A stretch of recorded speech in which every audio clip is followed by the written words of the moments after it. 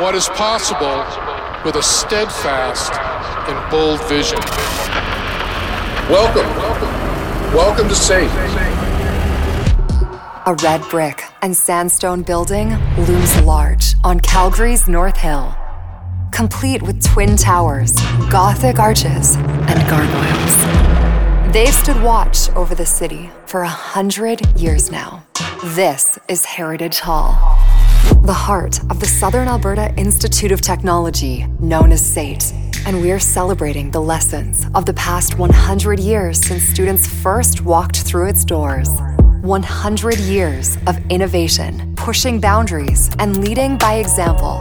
100 years of getting SAIT students up to speed for a rapidly changing new world. Join us and learn from the stories whispered from these walls. Celebrating 100 years of Heritage Hall. What lessons would we learn if only these halls could talk? There's a distinct feeling you get when walking towards Heritage Hall for the first time. I mean, it's both exciting and intimidating and maybe even a little bit haunting. Kind of like Scooby-Doo and the gang are about to roll up in the mystery machine to solve their next, "Hey, who done it?" But open the doors, and a comfort falls over you almost immediately, like you've been here before, like you're home.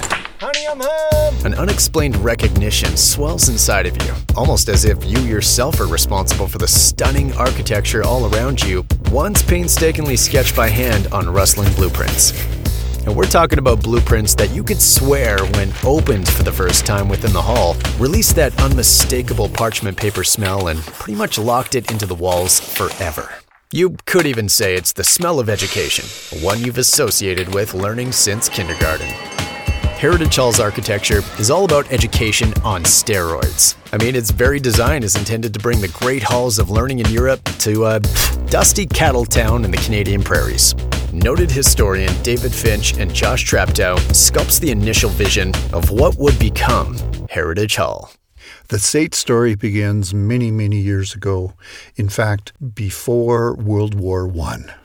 Alberta was a new province, and the politicians up in Edmonton had promised that Edmonton wouldn't get both the legislature and the university, that Calgary would get something. And so what they did was they built the legislature in Edmonton on the river, and then in a sneaky move on the south side of the river in a part that wasn't Edmonton, in Strathcona, they built the University of Alberta.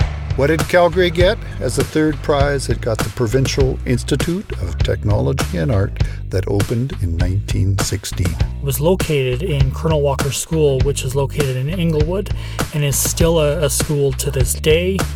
It wasn't until Heritage Hall was built in 1920, 1921 when SAIT moved from Inglewood to the North Hill to now the present-day Heritage Hall. When Heritage Hall was built, the castle up on top of the hill, it really was up on top of the hill. Calgary wasn't out on top of the North Hill or even the South Hill. Calgary was just down along the Bull River and along the Elbow River. And it was a place with a view to the future.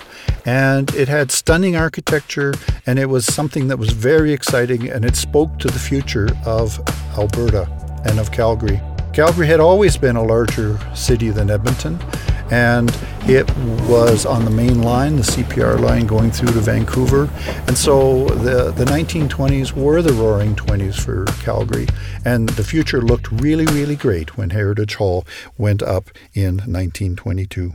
Calgary has been the traditional territories of the Blackfoot Confederacy for thousands of years, and where SAIT currently is of course the traditional lands of the Blackfoot Confederacy, and that land then became ranch and farmland, and it then went to the Riley family, and Calgarians will know them from the Louise Riley Library, of course Riley Park. They're just below SAIT, and the Riley family were people that were very involved in our city.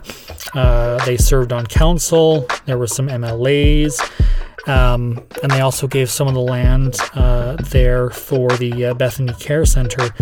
The land, they actually owed tax on that land, and so That's how the provincial government came into ownership of some of that land, was to pay off that tax debt. The government took some of it. So the ranch lands belonged to Thomas Riley, and in 1919 the province paid $63,000 for 110 acres of land.